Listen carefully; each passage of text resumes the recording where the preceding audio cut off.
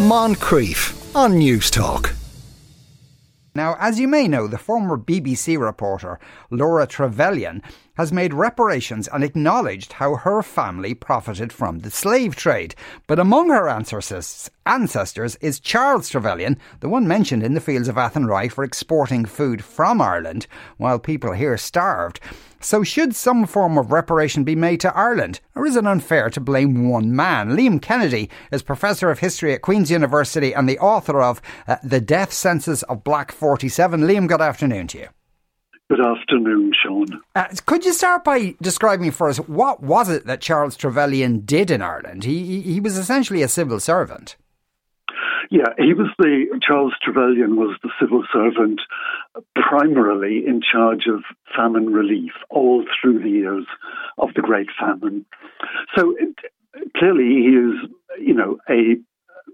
an important figure, some would say a key architect of famine relief policies. But we also need to remember that he was a civil servant and that power, particularly power in relation to how public monies were spent on famine relief, that power and responsibility lay with the British government and particularly with Sir Charles Wood, the Chancellor of the Exchequer. And there was a sense of not wanting to spend too much money that was probably, I suppose, allied to a political view of the world as well. Yeah, clearly governments on the whole are not too keen on spending money on certain kinds of causes and so on. However, the British government did spend 10 millions on famine relief. It did employ 750,000 people on public work schemes. Just think of that in terms of employment schemes we've had in the past. 750,000 on public work schemes, feeding 3 million at soup kitchens in July 1847. So, I think we need a degree of perspective on all of this. There are certainly major problems, major criticisms that may be made of the British government, and indeed rightly so, particularly for perhaps the second 2 years of the Great Famine. But there were also substantial achievements. And given the scale of the catastrophe, which, immediately was caused by an ecological disaster, the destruction of the staple food of the people, the potato.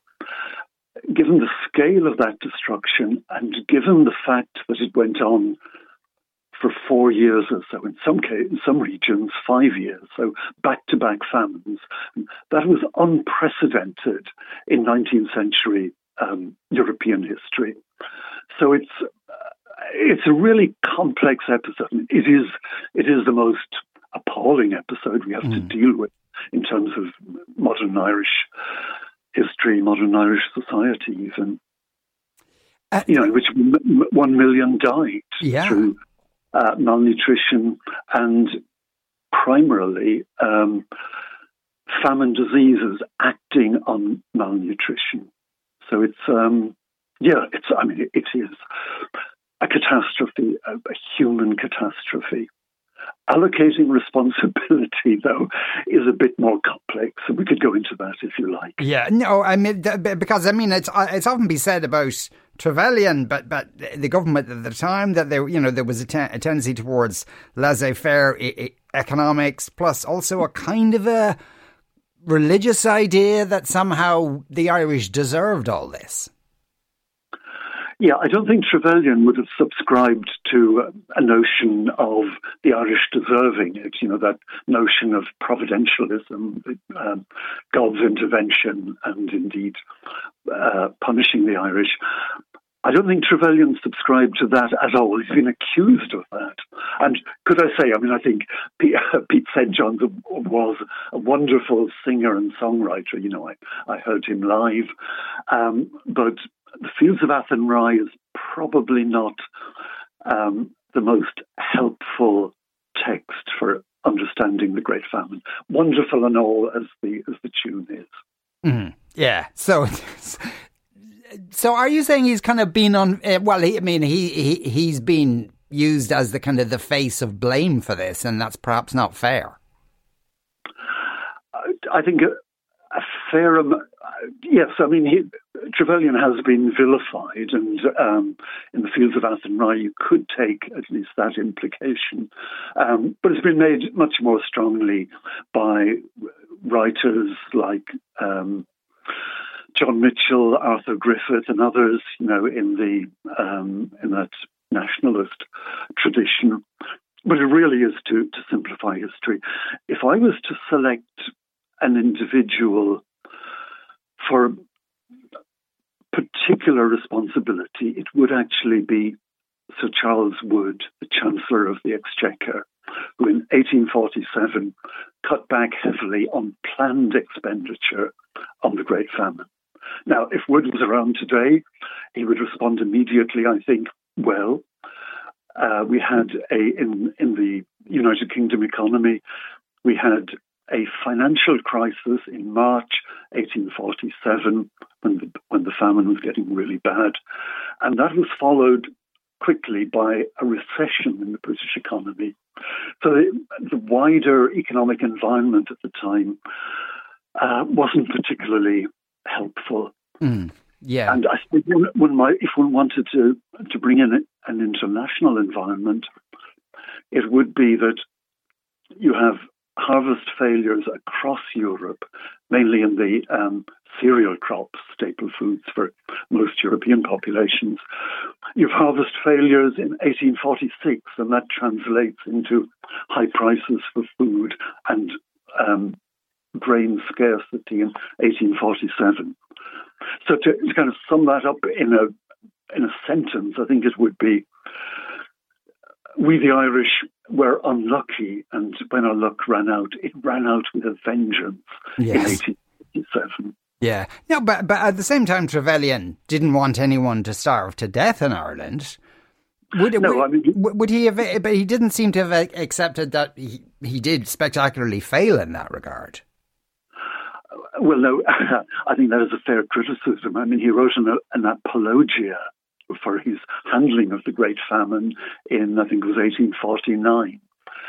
So I suppose he would make the point that many lives, and this is a point that's often forgotten, many lives were indeed saved by famine relief measures. The tragedy is that those famine relief measures weren't pursued more vigorously. And, well, really for longer periods of time, I would say the soup kitchens should have been extended into 1848, and that would have been really helpful. But on that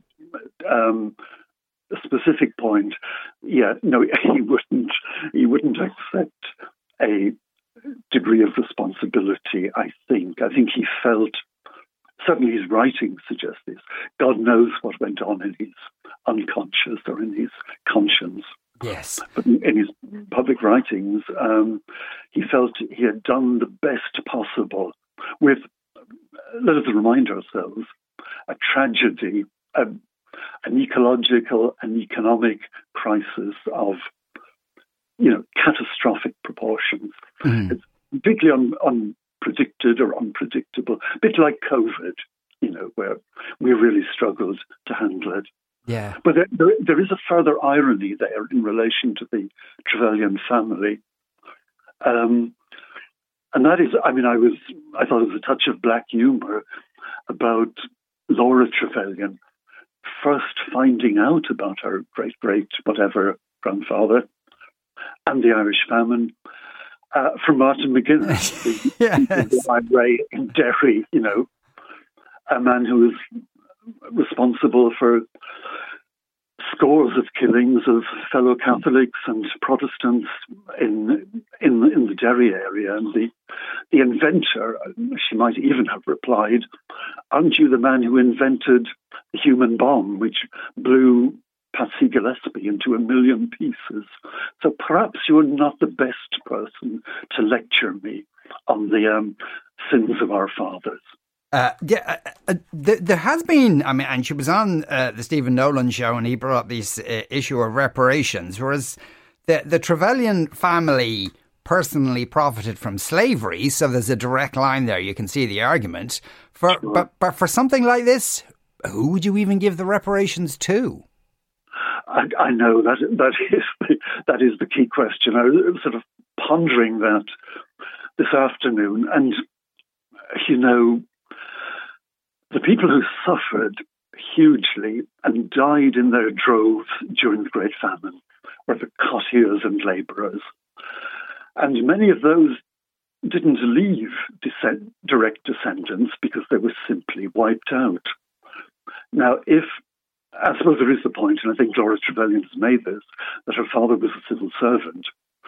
So ultimately, it's a British government responsibility. But even if you take it as a British government responsibility, as you put it, who on earth would you compensate 6-7 generations on?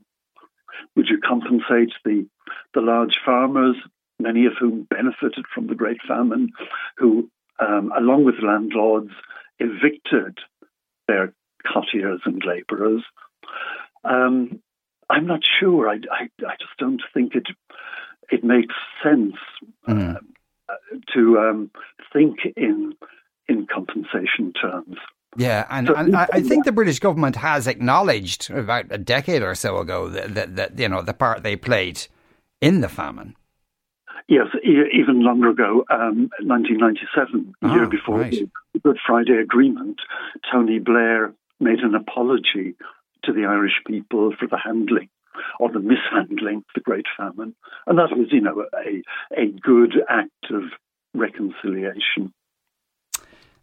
So I suppose that conversation will go on. In the meantime, thanks you so much, Liam, for speaking with us today. That was Liam Kennedy there, Professor of History at Queen's University and author of The Death Sentence of Black 47. Moncrief, weekdays at 2 p.m. on News Talk.